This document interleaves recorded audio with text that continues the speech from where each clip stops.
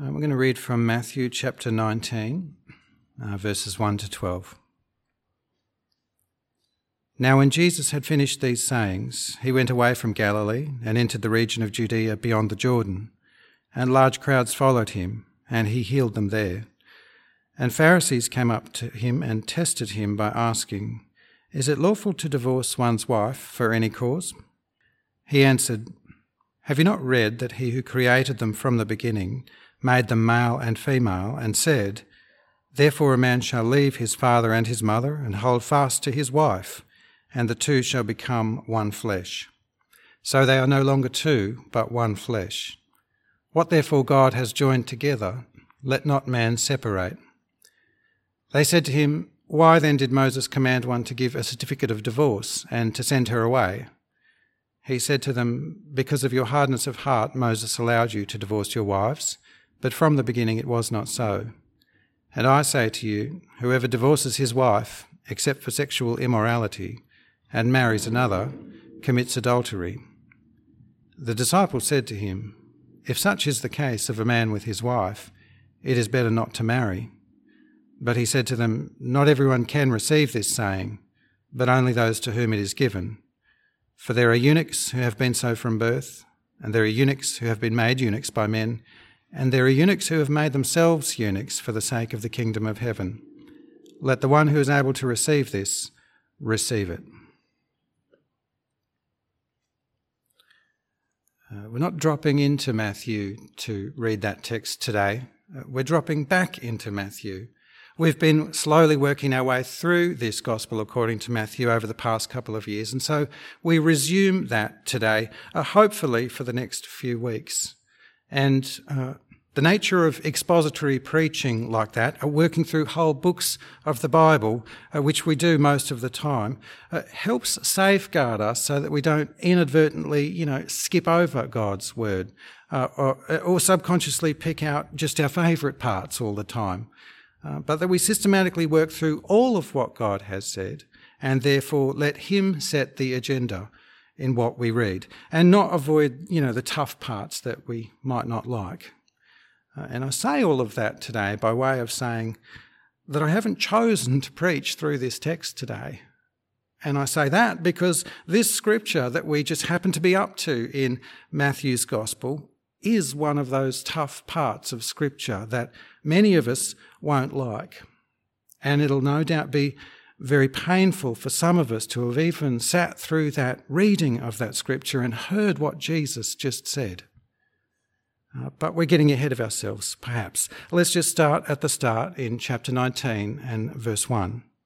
Now when Jesus had finished these sayings, he went away from Galilee and entered the region of Judea beyond the Jordan, and large crowds followed him, and he healed them there.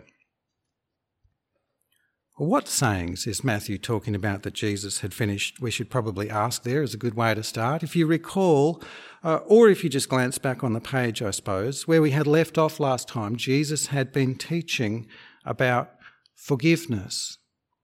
Not at all irrelevant to what he's now going to talk about in chapter 19, and perhaps not disconnected, therefore, from what the Pharisees have gone away and cooked up and come to him now to question him about. Pharisees, verse 3, came up to him and tested him by asking, "Is it lawful to divorce one's wife for any cause?" These men are not interested in the truth behind that, but simply they just want to test Jesus, it says. That is, they want to catch him out somehow.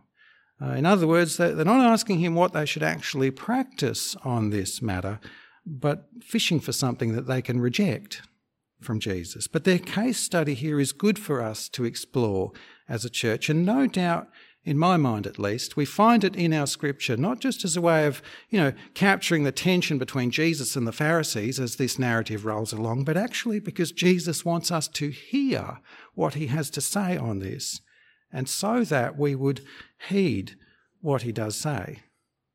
The question that the Pharisees put to him is loaded with a division that already existed in Jesus' day around a verse from Deuteronomy chapter 24. It might be worth us just looking that up if you have your Bibles there. In these church Bibles, it's page 165, Deuteronomy 24. And it's just these first few verses, really, in chapter 24 of Deuteronomy. When a man takes a wife and marries her, if then she finds no favour in his eyes because he has found some indecency in her, and he writes her a certificate of divorce and puts it in her hand and sends her out of his house, and she departs out of his house, and so on and so on. The verse goes on to speak about those two not remarrying later on if in the meantime the woman had married someone else who had also divorced her. So it's not strictly a law about divorce per se, but the language in that law there had triggered so much debate in Jewish thought as to what constitutes these ideas here of the woman finding no favour in her husband's eyes, and what would constitute indecency in the wife. And therefore, of course, what might constitute these grounds for divorce that are just sort of assumed by this law. The two main schools of Jewish thought were those of Rabbi Hillel, who argued that, well, you know, if the man found someone prettier than his wife, well, she's no longer therefore technically finding favour in his eyes. On the other hand, if she, say, burnt the dinner, that would actually constitute indecency, if you think about it, because she would be interfering with his pursuit of wholeness and purity in his household. At the other end of the spectrum to that school of thought, the school of Shammai maintained that only grave matters, especially, you know, the infidelity of a spouse, that would constitute indecency and have her fall out of favour. The Pharisees, I don't think, here in Matthew 19 are really interested. I think they just want to push Jesus into one of those two camps and therefore, you know, divide his supporters. But he answers them in Matthew chapter 19 and verse 4. Have you not read that he who created them from the beginning made them male and female, and said, Therefore a man shall leave his father and his mother, and hold fast to his wife, and the two shall become one flesh. So they are no longer two, but one flesh. What therefore God has joined together, let not man separate. Clearly, Jesus has a high view of marriage from those words. Indeed, while our Bibles here, these ESVs, title this section Teaching About Divorce, in line with the Pharisees' question, of course, we might stop and note that to do so, Jesus first lays down some very clear and very powerful teaching on marriage. In that something in the way that God created humanity from the very beginning, something in the way of God's will and purpose and intention sets up a fundamental context whereby a man and a woman can be brought together in such a way that the two people become one new entity. So they are no longer two, but one flesh. Husband and wife, therefore, do not simply, pair up and remain two persons and sort of journey through life side by side together. That's how we think of marriage. But in Jesus' eyes and in the design that God set forth from the beginning, marriage is far more intimate. They do not just cohabit, co-mingle. No, much more than that, Jesus says. The two are no longer even to be regarded as two. They come together to be fused, melted, lost into one another until they are no longer two, but one. Whatever Jesus means by that, I think it's pretty safe to say that our take on marriage is not quite so high. We talk, in terms of one accommodating the other, one protecting the other, one providing for the other, one honouring the other, and so on and so forth. Jesus talks in terms of God's design for marriage. Jesus talks of the one and the other becoming forfeit from here on. That each is now surrendered in some mysterious way so that the two can be reshaped as one. So the first thing I think we might take on here in Matthew 19 is that Jesus has a supremely high view of marriage. And we might aspire to that too. And from that high view of marriage, the second thing that we can take on from this scripture is just as clear in Jesus' answer. Marriage as God designed it has no need of divorce. It has no place for divorce. Might we aspire to that view too? A divorce is contrary to God's purpose. It rejects this one fleshness idea that he has intended marriage to be. What therefore God has joined together, let not man separate.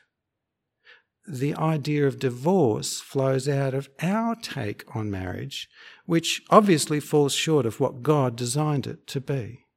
And what God designed for husband and wife is not something for us to separate. Jesus' words on that are pretty clear, aren't they? The problem arises because we have taken on less than what God designed, such that divorce is a pervasive reality that has touched or ripped through many of our lives. So the Pharisees push harder on this because Jesus' answer just seems too simplistic, doesn't it? It's just too lofty and too high. How are we supposed to make sense of the basic reality that we find in us and all around us on this most precious and intimate human relationship breaking down, as it does at times? They said to him in verse 7, "Why then did Moses command one to give a certificate of divorce and to send her away?" He said to them, "Because of your hardness of heart. Because of your hardness of heart, Moses allowed you to divorce your wives. But from the beginning it was not so." The reason that marriage sometimes comes to divorce is not, because divorce is part of God's design or plan. Jesus repeats that phrase, "from the beginning," to defend the creational design. Marriage was given of God so that a man and a woman can be refused into one flesh. Divorce came because of the hardness of our hearts. Husbands and wives have been hardened by sin ever since the fall of humankind. And that sin has hardened our instinct to mark out and defend ourself over and against the other and over and against God's creational design. And that affects every human heart and affects every human relationship. And yes, even this most sacred and precious relationship of marriage. Hard hearts are what bring about divorce. Divorce was accommodated in God's law only by way of supportive restrictions put in place to protect hurt parties because of our hard hearts. And so hard are our hearts that we don't truly grasp Jesus' take on marriage to begin with. And yet we should not miss a third point in all this. Obviously, Jesus wants us to soften our hearts in our marriage. He advocates here for God's creational purpose for marriage rather than the hard-hearted instinct we have to exploit what has been permitted under law, as the Pharisees seem to want to do here. Jesus allows but one clause in response to their question. Verse 9, "I say to you, whoever divorces his wife, except for sexual immorality, and marries another, commits adultery." We might slow down a little bit and try to unpack and understand and take that in. If we divorce for any reason, as the Pharisees had put it in chapter 3, other than because of sexual immorality, if we were then to remarry, that would be committing adultery, says Jesus. And surely by committing adultery through remarriage, what he means is that the first marriage hadn't actually been dissolved. divorced on legal terms on some other grounds, but not concluded in God's eyes. Therefore, if the first marriage was still in place, then yes, remarrying would be adulterous. All of the reasons our hard hearts might conceive of to divorce. There is only one reason conceded by Jesus that we may break marriage legally with divorce. That is, if husband and or wife have violated this one flesh purpose of marriage through sexual immorality. And so we might define that clause. Sexual immorality is a broad term referring to any sexual activity outside the marriage relationship of husband and wife. Sex was designed and given explicitly for the marriage relationship of husband and wife, and so sex is pursued immorally if it is pursued anyway outside of that marriage relationship. That's what the Bible means when it uses that word, sexual immorality. Any kind of sexual activity outside this context of husband and wife. And for Jesus, that so violates this one-fleshed nature and purpose and contract of marriage that marriage may then be legally dissolved through divorce if that has occurred. For the sake of the one who may have been hurt by that sexual immorality, we might appreciate Jesus grants here release. And the one who has been divorced like so is free to remarry, we can see in Jesus' words here. Again, for the sake of the one and the protection of the one, I guess, who's lost their home or their security and all their social support and so on, we might appreciate that release. But no other grounds are granted here by Jesus to seek out divorce, but that sexual immorality has occurred. One partner has been sexually unfaithful to the other, which is a hard word. But actually, Jesus said this very same thing back in chapter 5 when we were in the Sermon on the Mount, if you recall, all that time ago, chapter 5, verse 31 and 32. It was also said, "Whoever divorces his wife, let him give her a certificate of divorce. But I say to you that everyone who divorces his wife, except on the ground of sexual immorality, makes her commit adultery. And whoever marries a divorced woman commits adultery." This time in chapter 19, the disciples speak up and capture for us just how hard this teaching here is to our ears. If such is the case of a man with his wife, it's better not to marry. But he said to them, not everyone can receive this saying, but only those to whom it is given. For there are eunuchs who have been so from birth, and there are eunuchs who have been made eunuchs by men, and there are eunuchs who have made themselves eunuchs for the sake of the kingdom of heaven. Let the one who is able to receive this, receive it. Judging by that response from Jesus, yes, it may well be better not to marry if these words are too hard. And not just the hard word about divorce here, but the hard word he puts down here about marriage to begin with. If we just cannot grasp this idea of one fleshness in marriage and all of that will entail, then yes, it may be better not to enter marriage at all. Anyway, what would you say? Has Jesus passed this test that the Pharisees have put to him with what he just said here? Some of us may be reading this and realising that we haven't done as Jesus teaches here. Maybe we have been sexually immoral against our spouse. Maybe we have been hard-hearted in our marriage in various kinds of ways. Maybe we have divorced for reasons other than this one that Jesus allows here. Maybe we've even then remarried and by his words here, we are therefore committing adultery or have done against our former spouse.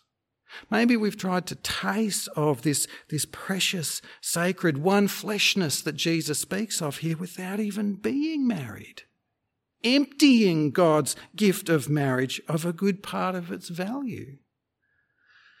And yet these kinds of things cannot simply be undone if we have done them.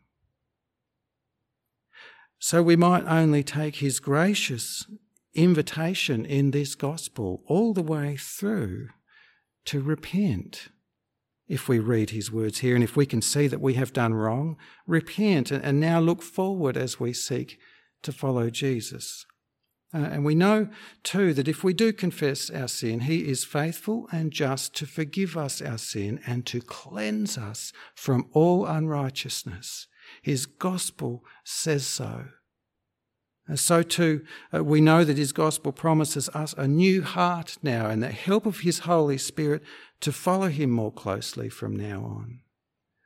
And so whatever our past might involve, I want to suggest we look forward now with Jesus and pick out, therefore, some unavoidable implications of what he just said here about marriage and divorce. It is hard to receive, and yet what he says is perfectly clear.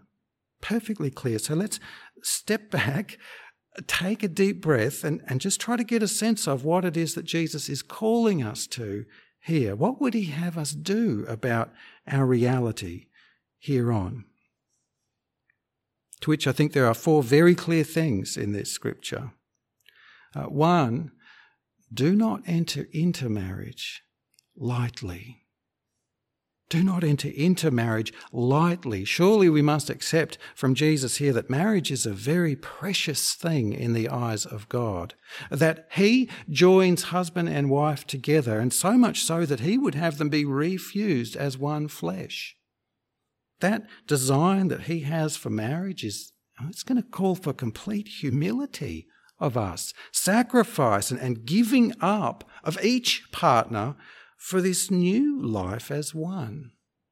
Even though that may be beyond a man and a woman, and hard to even fathom this concept of oneness in flesh, especially when, early in the relationship we're just dating and so on and so forth. It's very hard to grasp this stuff, but we must at least sit and read this and see that this is how high God's view is of marriage.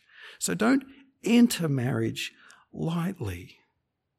And if you step into the idea of marriage, then step into that idea ready to surrender your very self for what God wants to do.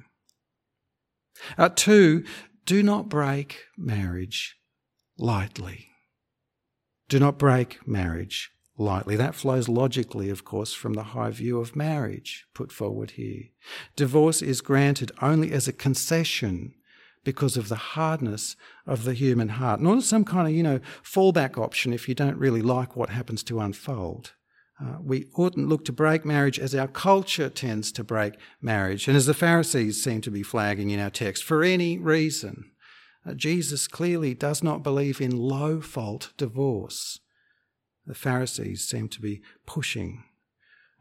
Of course, in our cultural context, though, no-fault divorce means that, well, our spouse could break the marriage off with us, and if they're unbelievers who don't care at all for what Jesus says, then they might break it off lightly, as our culture does. They might break it off for any and for even no reason at all. Well, the Lord gives some beautiful comfort around that, should it happen to us too, in 1 Corinthians chapter 7, if you want to look it up later, that if an unbelieving spouse should just abandon the marriage, then the believing spouse may be released from that and at peace over that. So too, his concession here in this text should bring some good comfort to those who've been hurt through sexual immorality by their partner, who cheated on them with someone else. A divorce in that situation is not breaking marriage lightly. It's breaking marriage under the concession that our Lord Jesus has given here. So those in that situation surely may find some peace here in Jesus' words. And yet we should always see our marriage as precious, as is very clear here, such that we should pursue this one fleshness with our spouse. And so we might be very wary of our own hard hearts, that we don't go looking for reasons for divorce, trying to establish a case for divorce from various other grounds that Jesus doesn't allow for here. Which brings us to point 3 from his teaching here. Do not be hard-hearted in marriage. Do not be hard-hearted in marriage. Clearly what Jesus would have us do is soften our hearts for the sake of our marriage. Such is the basic Christian call upon all of our relationships. How much more should it be the call in this relationship between husband and wife? If these two are to become one, then hearts are going to need to be softened so that they can properly infuse and meld into each other, into something altogether new. But how incredibly difficult for us to do that. Such is our hard heart. For a husband to hold fast to his wife, like Jesus is describing here, such that two are going to somehow become one, that's going to need every bit of what Jesus has been preaching through this gospel. Humility, meekness, gentleness, other person-centeredness, forgiveness. One new flesh equals the surrender of each self. And husband and wife might look to Jesus on this, actually must look to Jesus on this to even grasp at this. See how completely he gave up himself to make us his bride. You see, the context of Jesus saying this hard word in Matthew 19 is that he is on his way to Jerusalem to lay down his very life for sinful and adulterous people, to take us and purify us and make us his bride. Should not the measure to which we've been softened regarding that marriage carry over then to a softness in our hearts towards our marriages? I wonder if maybe our posture in marriage might help us gauge our posture before Jesus. How deeply we have grasped how truly unworthy we are of Jesus, and yet how lovingly he sacrificed himself to cover our unworthiness, and the scope of what's at stake in that union. Surely that gospel written through here should soften our hearts. Point 4, obviously, but it must be said, refrain from sexual immorality. Refrain from all sexual immorality. Jesus cannot be suggesting here that somehow sexual immorality is okay. Surely he's got the very opposite in mind. Refrain from all sexual activity outside this sacred God-given one-flesh relationship into which sex was given. And all of us need to be very careful and wary to factor this in. If you are married, pursue no other sexual activity but with your spouse. And if you are single, then do not misappropriate what God has given to husband and wife. Be as celibate as a eunuch, as Jesus says here, for the sake of the kingdom of God.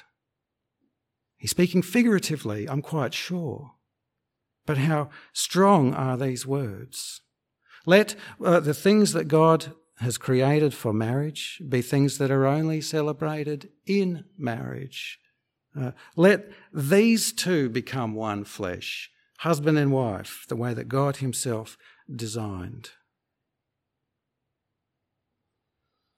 4 very clear things in these scriptures, but to which all of which we might also observe that this high view of marriage in Scripture doesn't mean that it's all, going to be sunshine and roses every day.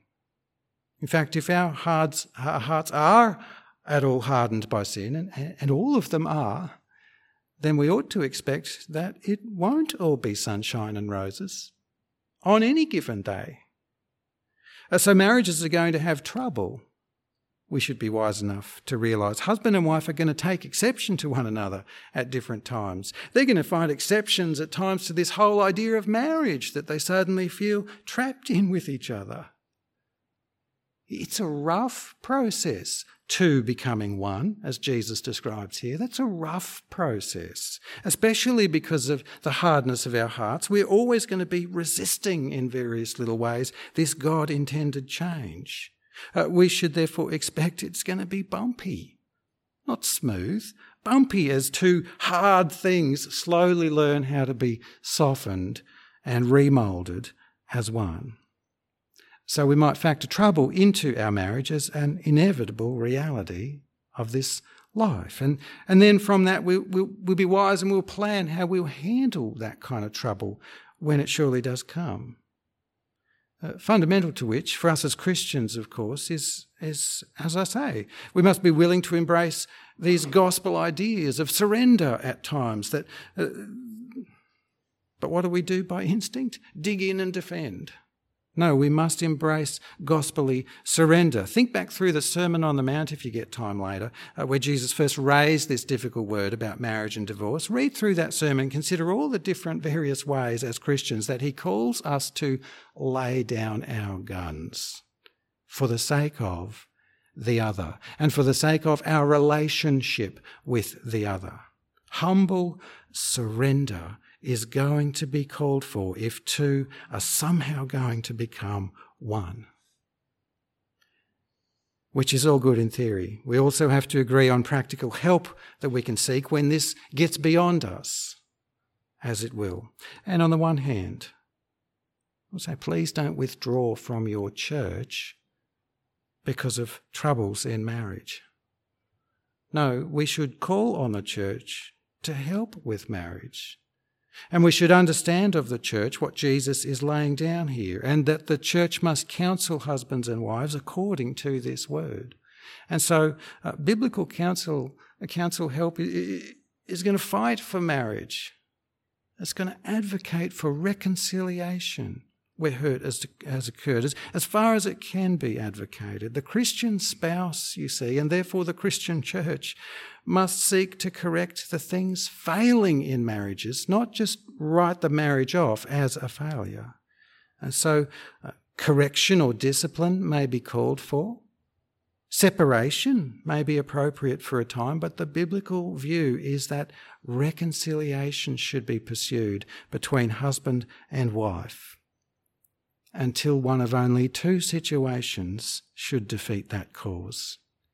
One, if sexual immorality has occurred, as Jesus grants here in Matthew 19. And two, if someone has been abandoned by their unbelieving spouse, as the Lord grants in 1 Corinthians 7. So where sexual immorality has broken the marriage relationship and hurt one of the partners in a way that just cannot be resolved, then the church ought to walk with those people if they should choose to walk through divorce.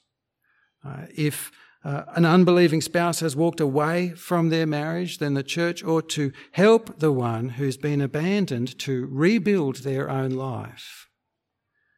And the church, by the way, has no right to deny those believers what the Lord has given them as release in these scriptures we speak of today. If they may divorce by Jesus' concession, then they may divorce. But, of course, the broken couple may also find, these gospel ideas of repentance and forgiveness and reconciliation as husband and wife. They had, after all, become one flesh in God's eyes. So if you're helping a brother or sister who's going through these kinds of things, keep that foremost in mind. And on the flip side of church being there to help with marriage and divorce, we might also need secular help, of course, from outside the church at times, with our eyes wide open, of course, knowing that kind of help may be far from Jesus' words. Indeed, the basic approach of professional support might actually try to establish the case for each party without having any understanding of this one fleshness that God has been creating through that marriage. And so that process may just inadvertently steer towards divorce rather than towards reconciliation. And it might do that on any or even no grounds at all. Secular support can be very, very helpful, of course. But it can also be dangerous to the Christian couple in trouble whose Bible has become closed. The key, I think, is to be looking, whether inside or outside the church, I think the key is to be looking for help. Help to repair and restore and rebuild what is so precious in God's eyes. And seeing divorce as a last resort and only if it fits with what Jesus has conceded. Anyway, all of this is Pretty clear and straightforward on the pages of Scripture, wouldn't you say? But very messy and unpleasant in actual life. I think we should agree. No doubt, therefore, we best pray. Heavenly Father, we thank you for your words to us today, these hard words as they are on marriage and divorce. And Father, we pray that you would forgive us if we've not always had your high view of marriage. Forgive us if we have not understood your teaching on divorce. And such is the nature of these things, Father, that what we have done in the past cannot simply be undone. So forgive us, please, where we have strayed. We pray that you would be with us as we now lift our eyes up and look forward now unto Jesus. Please soften our hearts. Please protect our marriages. And please keep all of us from sexual immorality. Father, I pray that you grant husbands and wives would be fused together as one. That you give wisdom to those who may find themselves under Jesus' concession, facing the prospect of divorce because of sexual immorality. Pray that you grant peace to those who've been abandoned for Jesus' name. Together, Father, please teach us how to walk with one another lovingly and faithfully as your church. And we thank you for your gospel that makes us your church, that you died for unfaithful sinners like us, to forgive us and cleanse us and renew us and make us your bride. Bind us then as one with Jesus. In his name we pray. Amen.